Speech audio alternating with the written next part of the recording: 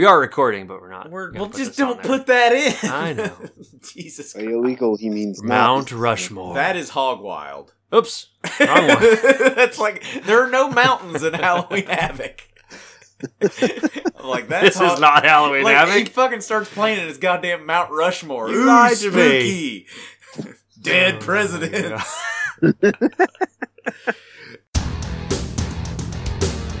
are totally the biggest mark. And I have half the brains that you do. Hulk Hogan, you can go to hell. And all these people are a bunch of stinking bums, aren't you? Reigning United States heavyweight champion Bret Hitman Clark.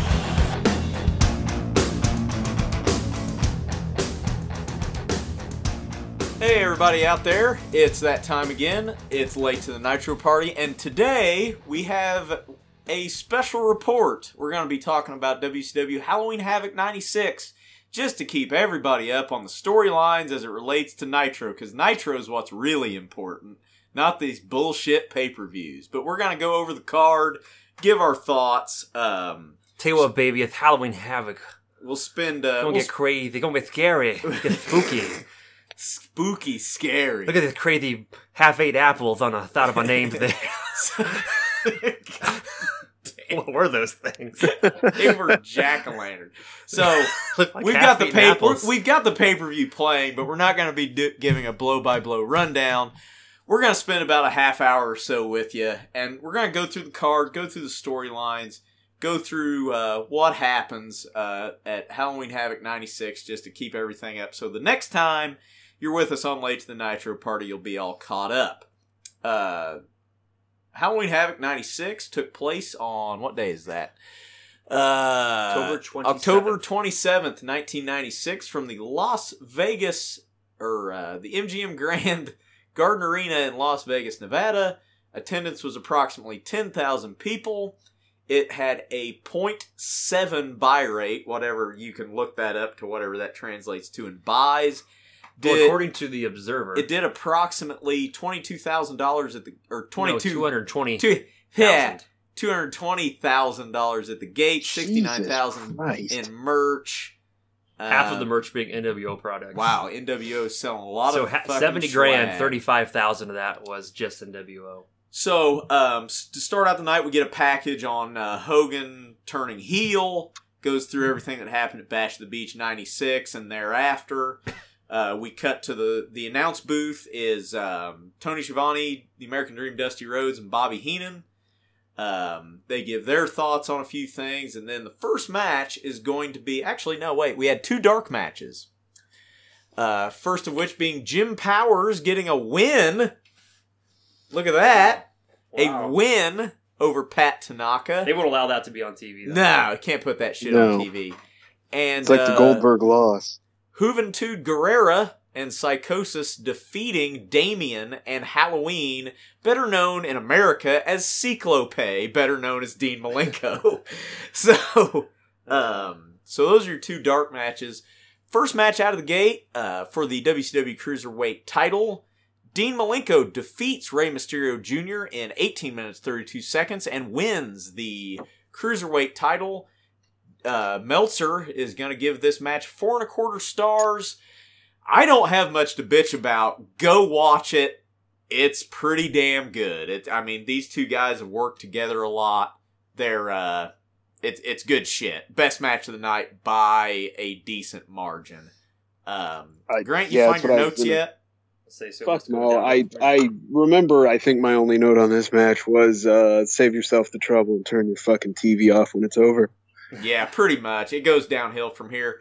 There is, I remember seeing this now, there is a guy with a really bitching Papa Shango sweatshirt. Nice. In the front row on the hard camera. It's awesome. I want one. Got Bill Apter at ringside taking photos. Mm-hmm.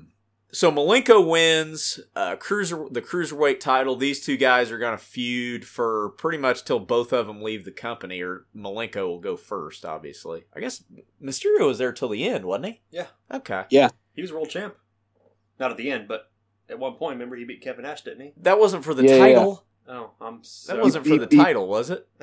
I don't. No, I don't think it was. I don't think. I thought it was, He but was. maybe not. He was there till the end. I think he wrestled on the last Nitro. He was the European. Yeah, champion, he right? did. Yeah, WCW had a European He championship. was the U.S. Tag Champ himself. You're fucking. You're just making shit up, aren't you? Are you? I don't know. I can't Yes, tell if he's you're. making about it. shit up. I can't tell if he's serious. Next, Remember the Cruiserweight Tag Team Championships? Yeah, that lasted for like a week. yeah, and then they got bought out. Well, and then the company was over. And it put the company under. That's Immediately. That's it. Yeah. Shivani getting fat and the Cruiserweight La- Tag Championships. Lash LaRue getting fat and all that shit. So, moving on before Zach tanks this whole thing, we got a singles match. Next up, Oh, Jesus. Go ahead. Diamond Dallas Page defeats Eddie Guerrero in 13 minutes 44 seconds. I think Guerrero gets legit injured at the end of this Okay. because the finish is very strange. It's like Guerrero basically takes a bump and lays there, and I think he just told DDP to go home because Page just picks him up off the ground, Diamond cuts him, Yeah. and it's over. He looks pretty limp towards Like, the end of the match. Yeah, I think Guerrero hurt his arm at the end of the match and just told DDP just go home. He was supposed to he's go really- over anyway, like he's hurt. He could barely sell that. So, good match, nothing special. Pull up the Observer. I think Meltzer gave it like 2 stars or something. 2.5 stars from Meltzer. Grant, your thoughts? These guys work together a whole fucking lot. And I think this is we finally find the Battle Bowl ring. Yeah. And it's a thing for another little while till we quit talking about it. There was no reason for them to still be doing this. Me and Clay were talking earlier. We wonder if DDP still has that. He very well might, because I think that was before you called in on our last episode. What the fuck was I gonna say? Battle Bull ring still exists. DDP. Oh, it was one of those things. We're fucking top quality tonight, ladies and gentlemen. It's one of those things where they just quit talking about it. It wasn't like they phased it out. They just totally quit talking about it. So next up, we have a promo package where Randy Savage picks out a name out of a giant Slim Jim tube for the Dodge Ram pickup truck Slim Jim extravaganza. Jesus. So I think some broad from Virginia wins it. Dean Malenko cuts a very vanilla promo. And then we go to the next match, which is Grant's favorite of the night. The Giant versus Jeff Jarrett with Ric Flair. Surprisingly, Meltzer gives this 2 stars. It's not bad. Luckily, there is involvement from Ric Flair. The match ends in a DQ when Flair on the outside low blows the Giant, who's about to choke slam Jarrett on the floor. So at least Flair's involved. He has something to do in this match.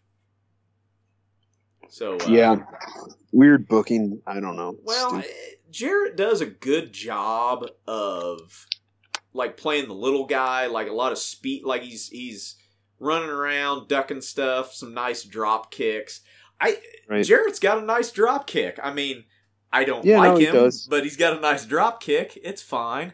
Spelled Rick Flair's name. That it just said Rick. It didn't say Ric Flair on the tombstone. I don't know, Rick. Derringer? Yes. I always like how they dead? put. I always like. I don't know. I always like how they put Crockett on one of the tombstones on these. Like every Halloween Havoc, they put Crockett on one of the tombstones. So, Grant, you're just coming in with no notes tonight. No, I don't know what happened to him. Just... No, and I don't mind the match itself. Because Jarrett gets disqualified, right? Yes, because Flair low blows the Giant on the outside. They're the fucking faces. Well, I mean, Nick Patrick is the referee, though. Well, I mean, So- still, it's stupid, but it's fucking stupid. But what have we seen in the last year? Ric Flair can be a huge baby face while simultaneously kicking people in the nuts. Yeah, they just don't do it here. Uh-oh. Zach's kids are screaming. It's a I don't know what stupid he's match. It doesn't I make mean, any sense. I don't like the ending. I don't know. I thought it was okay. I think we're going to have to disagree on that. You're just blinded by your hate for Jeff Jarrett. Well, I don't even care if Jarrett fucking won this clean, and then the NWO jumps him and beats up Flair, or if the Giant fucking wins clean and then Flair comes. It's not. There's no point to this. Yeah. I mean, they're trying to get Jarrett over. It's one of those things where, yeah, it was supposed to be Flair, and then he gets hurt. If Jarrett was winning the match, and then the Giant, started to have a comeback, and Flair cheats, and now Jarrett's pissed because he got him disqualified, and they're gonna turn them on each other. All right, fine, but all you've done is get the fucking good guy fucking DQ'd for no goddamn reason. Yeah. Agree to disagree. Next up, we've got Syxx versus Chris Jericho in a. This is a good match. I mean, both of these guys, you could put them in there together, and they're gonna make something out of it. Meltzer gives it 3.25 stars. One thing I'd forgot about on this show, I like how the NWO comes in from the crowd instead of coming in from the back, because if they're this invading force, right? Why would they come in from the back? Because then they're just one of the boys. They're coming in from the crowd. It shows that they're this outside entity. One thing that Shivani was talking about when he talked about Starrcade 97, he didn't like how Sting came in from the back.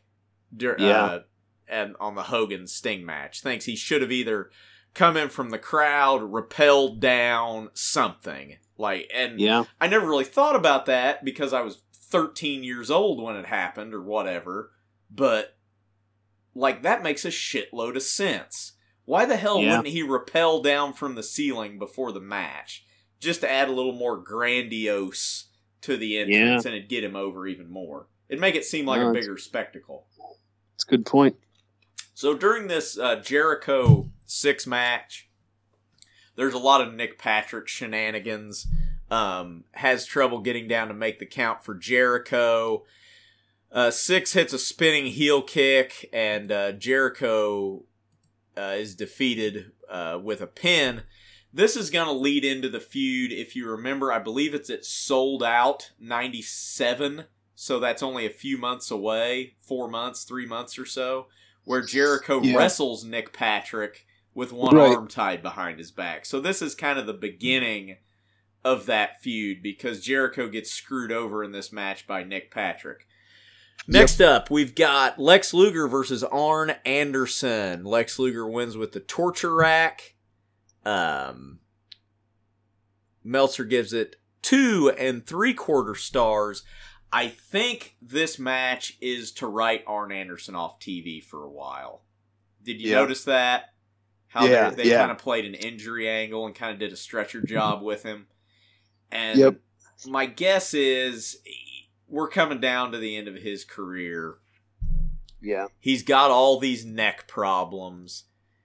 They probably did this angle the angle is that Luger won't release the torture rack. He keeps him in it for a very long extended period of time. And so Arn's going to be wrote off TV for a while. Grant, do you remember anything about this show?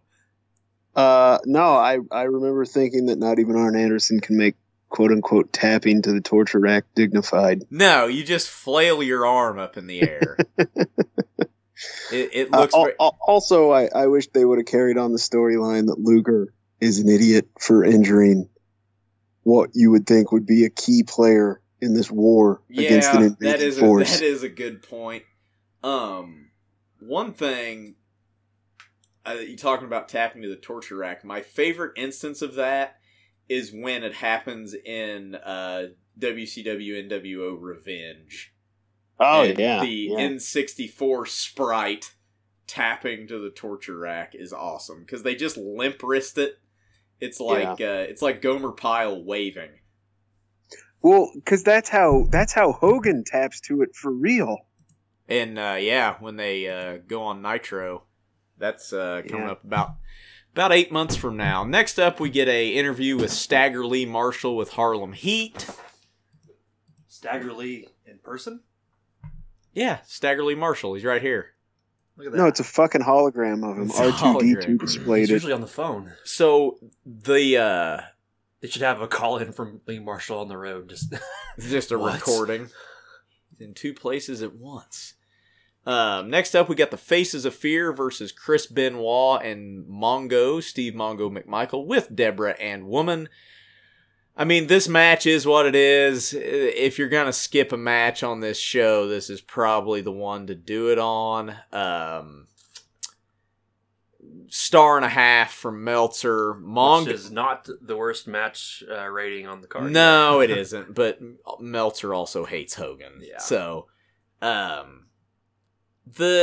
match isn't horrible. Mongo has marketably improved. Like, he's getting better. It's going from horrible just to bad. The main angle on this match is that after Benoit hits the diving headbutt and wins for his team, and the Dungeon of Doom comes out, lays waste to Benoit, and Mongo beats him up. Kevin Sullivan comes out. And this is where we start our maybe the most retrospectively awkward angle of all time.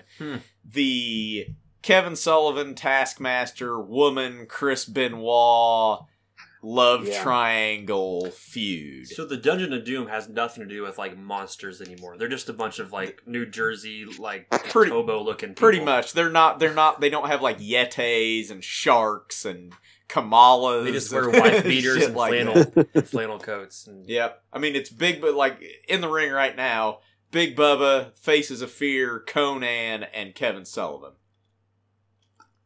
And Guys also, with a belly. like sometimes a leprechaun, sometimes not. So this match really gets that angle over, and it's going to be hard to watch for about the next year because it's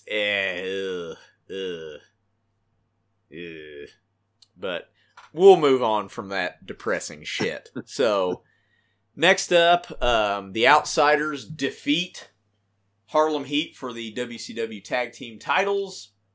Meltzer gives this 3.25 stars. Outsiders come in from the crowd again, which I like. The big deal on this match, this is kind of the end of the Colonel Robert Parker era, because he flees at the end of the match and he leaves Harlem Heat kind of high and dry at the finish because he gives his cane to Kevin Nash to use at the end of the match. Is this, I'm probably totally wrong, is this their first tag team match other than Bash at the Beach 96? I believe you're right. Which that was a 3-man tag technically, but if there is, I don't remember it. No. And they're gonna I don't think they're gonna lose the belts for a long time. No. And not in this combination. But yeah, Booker T hits the Harlem Hangover, almost kicks Scott Hall's teeth out of his head. But Mark Curtis is distracted. He gets here, and he just gives him the cane. He gives him the cane and runs for his life, and that's the end. I think the Outsiders would have been one of the best potentially tag teams ever had they wrestled more than 9 times total. Yeah. And had any clean finishes. Well, it was in their contract. I mean, they don't have to work too hard. I mean, they aren't working WCW Saturday night in the freaking opener. So yeah. So Outsiders go over, and it starts. I mean, we could look it up, but I'm pretty sure it's a long title reign. Faces of Fear might beat them, but they don't hold it for long. I think I'm basing that on them being the default champions on the Revenge video game. So I'm assuming they had a run in there sometime. Yeah. I believe when they lose it, it's with 6 in there because they had the Freebird rules. Right, and that way they could say, "Oh, you didn't really beat Hall and Nash; they beat Hall in 6." Right. Right. Kevin Nash got to fucking protect himself a little bit there. Yep. So I think that's the end of Colonel Robert Parker as a manager for Harlem Heat. Anyway, I want to say they have a falling out for obvious reasons after that. Right. Might be the end of him on this show. So up next, we have the main event. Hogan does an interview from the crowd wearing a hairpiece. I've never understood this. Oh my god! It's the hairpiece he's wearing on Three Ninjas. It must be, or at least similar to it. Well, the idea and storyline is that Hogan has hair now. Just because. Because he's Hollywood. He got plugs. Yeah.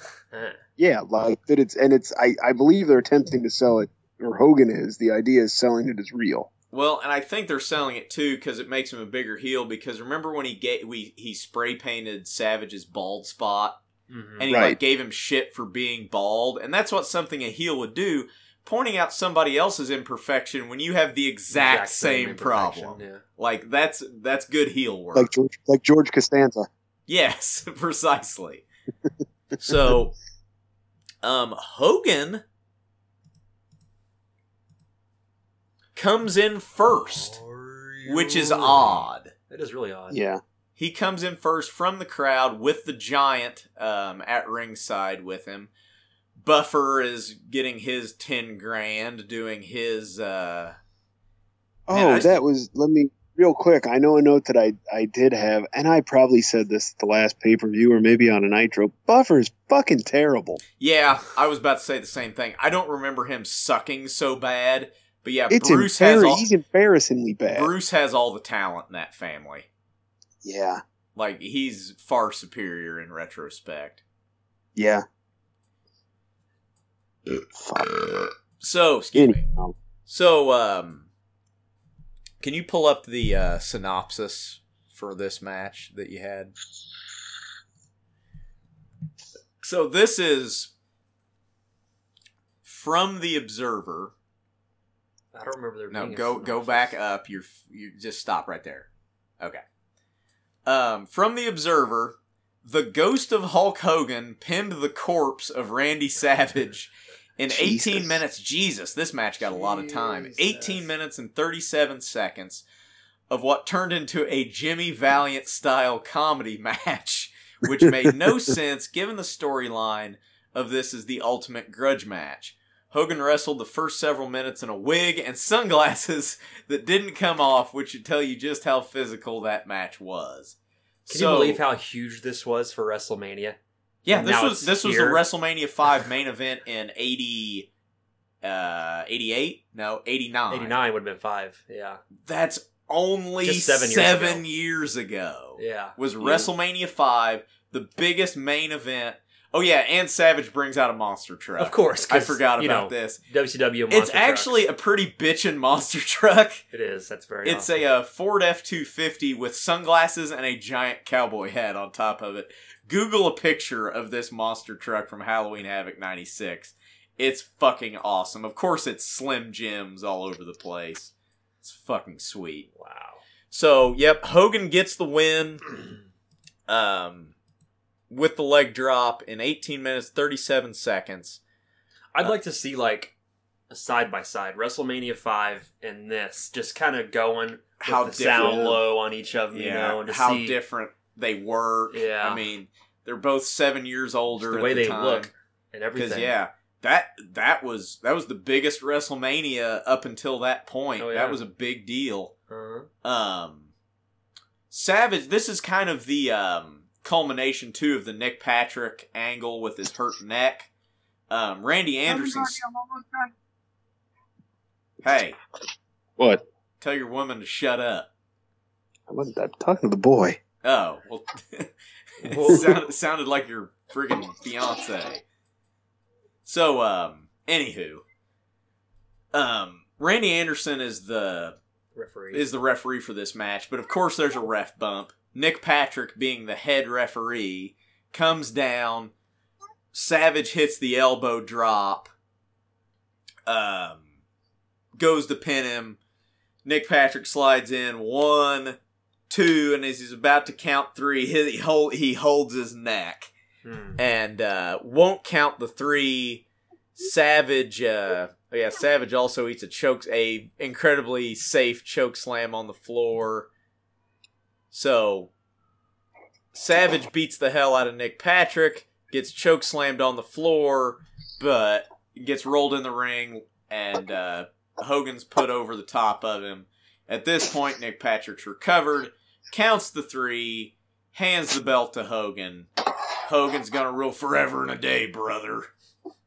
Jesus. Yeah. So, and that's not the most important thing that happens on this pay-per-view. After the match, the Giant brings out a giant tub of ice water, dumps it on Hogan, which had to be cold as shit, by the way. Like, he straight up dumps it on him.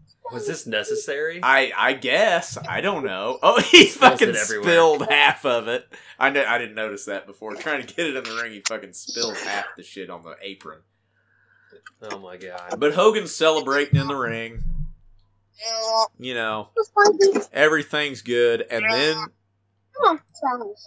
Does your son have a speaking spell over there?